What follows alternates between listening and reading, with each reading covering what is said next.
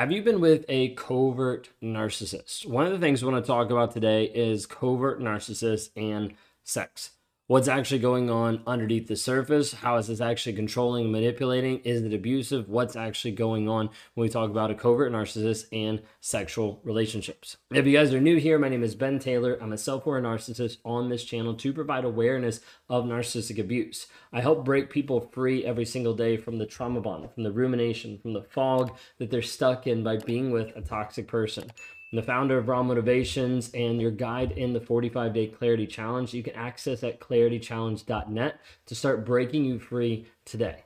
When we talk through this piece of sex with a covert narcissist, there's a lot of different things that affect you that we'll dive into, and a lot of different pieces that start becoming more manipulative, not just on a relationship level, but on an intimate level. And so when you're with a covert narcissist and when you're being intimate, a lot of times it will become an unsettling experience, like not something that you are used to and not something that feels comfortable.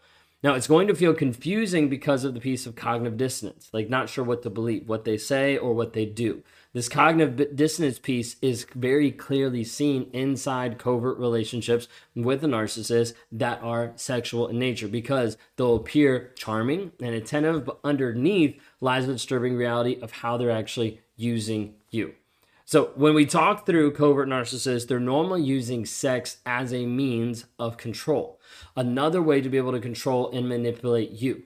This could be as simple as creating dominance over you. This could be as simple as like trying to hold and push back to try to make you feel better or worse about yourself. There's a lot of different ways that a narcissist will control you, but a lot of times in the covert aspect, you're going to have sex used as a weapon sometimes to try to elicit this control over you, getting you to comply, getting you to do the things that they might want you to do. There's different levels of emotional sexual manipulation.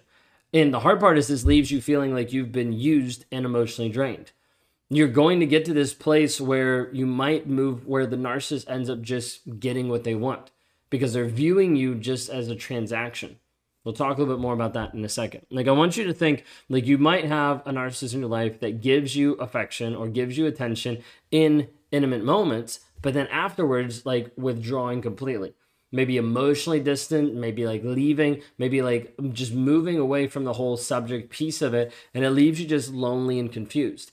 And you're like, I don't feel filled because like this just happened and it just felt like it was a good moment. So I lock onto that. But then after it just kind of like dissipates, it just disappears. And this piece of like connection, a lot of times the narcissist is running from because that connection piece feels honest, feels vulnerable, feels like I would be exposed if I'm actually going to interact with that. So like being connected is like filling a bucket in one sense for the narcissist, then he's like running away with the bucket. Okay, think of it that way. Sometimes you're going to have this where the narcissist is using this just for their own means, for their own end. Majority of time we talk about narcissism, it is focused on him. It is focused on the narcissist, and that is it. Not on anybody else, not anything else, just on him. So a lot of times you're going to see where the narcissist is going to focus so much of getting what he wants, no matter what. This oftentimes is going to lead into the uncomfortable topic that people don't want to hear about that's typically called coercion, okay, or marital rape. Different aspects where the narcissist views you as a transaction, views you as a piece of property, views you as a person that they're allowed to do whatever they want to because you're either married or together.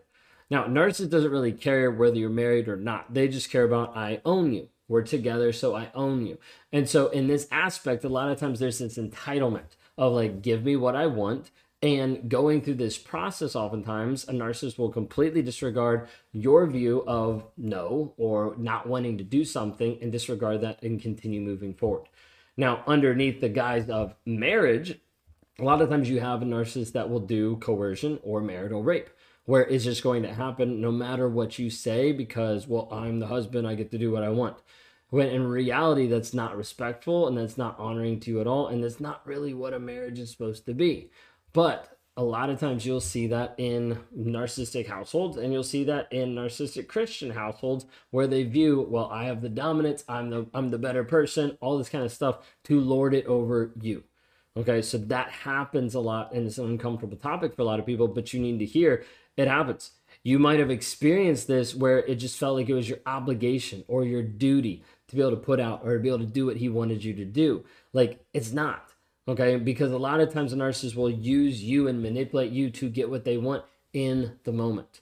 So in moving into this, like, it becomes very abusive in a couple different ways. Like, a narcissist disregards your boundaries and just completely bulldozes over what you actually want or what you need or what you feel. So think of it this way: you might get put into an uncomfortable situation sexually that you didn't want to be in, and involving yourself in threesomes that you're like, I never wanted to do this, but I did this. I felt off afterwards, but I wanted to do this for him because it's what he wanted. And in reality, like, he just got off on it and he continued moving forward. But you felt awful because it crossed your boundaries. Sometimes it'd be like where you don't get a chance to have your needs prioritized. Like, it doesn't really matter like how it's working for you or how life is going for you. It just matters about the narcissist. So then he's going to continue to ramp it up. Gaslighting, manipulating, like doing emotional things to manipulate you during and or after sex. So you're going to see this happen. And this leads to a place where you're feeling the violation and you're feeling the emotional turmoil of being in this toxic relationship and having it affect you at a deeply significant soul level sexually. So think of it this way: like, he pressures you into doing things you're not comfortable with. Like I mentioned even before, like even a threesome or like something you're not comfortable with as far as like a sexual act. Okay. And then later dismisses your feelings when you're trying to talk about it or when you're trying to say like, hey, that was uncomfortable. I didn't like that. I don't want to do that. Making you question your own boundaries and your own consent. Making you question like, oh, well, maybe I shouldn't have done this. Maybe I shouldn't have said no. Maybe I should have done this anyways. And the narcissist is going to play that game. He's going to play that game with you to make you feel bad so he can come back around next time and get what he wants. That's all it boils down to, is a narcissist looking at, what can I do to get what I want? How do I need to manipulate you to get what I want? What do I need to change, modify, or develop, or twist, or confuse to get what I want? You have to remember, narcissism, it comes back all to what the narcissist wants. It all rotates and revolves around that. And so doing this and having this happen in the relationship becomes something that affects you very, very deeply. Like, it has emotional and psychological effects and physical effects. You know, regardless of how he's actually treating you mentally and emotionally, there's a lot of times where narcissists will practice a lot of things that are very unsafe to you, to other people. Maybe there's cheating involved. There's not protection. Like, there's a lot of different things that he won't care about because he only cares about himself.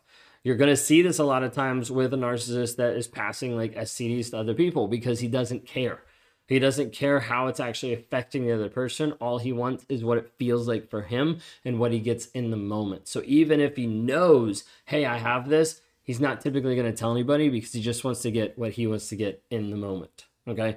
But this produces this aspect of emptiness where you feel empty. You have low self-esteem and there's confusion about your own desires, your own boundaries, because you're put down. You're told, oh, well, you just, you're not good enough. Well, this is what you should do. This is what you need to do. And you're told a lot of things to make you feel awful and inferior unless you do what the narcissist wants you to do. And sometimes this emotional manipulation will play back and forth. Well, he'll like want to break up with you, or he'll like pull away from you. And you'll like set up a boundary and he'll be like, no, this is what I want to do. And you're like, no, I don't want to do this. And he's like, well, fine. Well, we're not having sex then. He'll like pull back and try to emotionally manipulate you to get you to be like, no, wait, okay, I'll do it. Just to be able to get that consent from you to make you do what he wants you to do.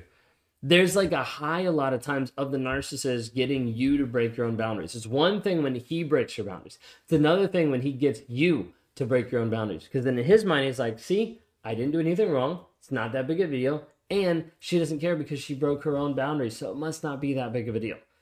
And so you need to understand, like, it has such huge, deep effects on you.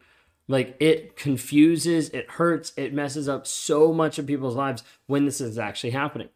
And so you might find that after years of being with a covert narcissist, you find it extremely challenging and hard to be able to trust anyone, to be able to enjoy intimacy with a positive person, with a healthy person, and you struggle with this feeling of like, am I actually worth it? We find a lot of people that have been with a toxic, narcissistic, a covert abuser, and they have this question of, am I good enough? Or why am I not worth it? And you start to balance and you start to believe your worth based on that person's opinion. And the thing I need you to understand is like your worth is not defined by another person's opinion of you. It feels like it in the moment because that's what you're used to. That's what you see. That's what you have exemplified in your life in being with this toxic person. But your worth is not defined by his opinion of you. Your worth is defined by what you do, by how you actually show up, by the intrinsic value that you have as a human being on this planet. The hard part is oftentimes people will give that away to another person, saying, hey, you can define who I am. Let's start working on you defining who you are, to have you actually step up in your power and your certainty and your confidence in knowing who you are and knowing the direction that you want to go. If I can help you with that, I want to show you those steps inside Clarity Challenge. It's a 45-day challenge for you to start unlocking who you are, break the trauma bond, learn how to be able to work through the emotional triggers that the narcissist places on you and that you want to react to so that you can be in control of you, of who you are, of the direction you're going to go, and start stepping in that direction every single day. If I can help you with that, go to claritychallenge.net, listen to a couple of the other survivors that have graduated from that challenge, and jump in. That way you can start moving forward in your healing, in your growth, and in your development.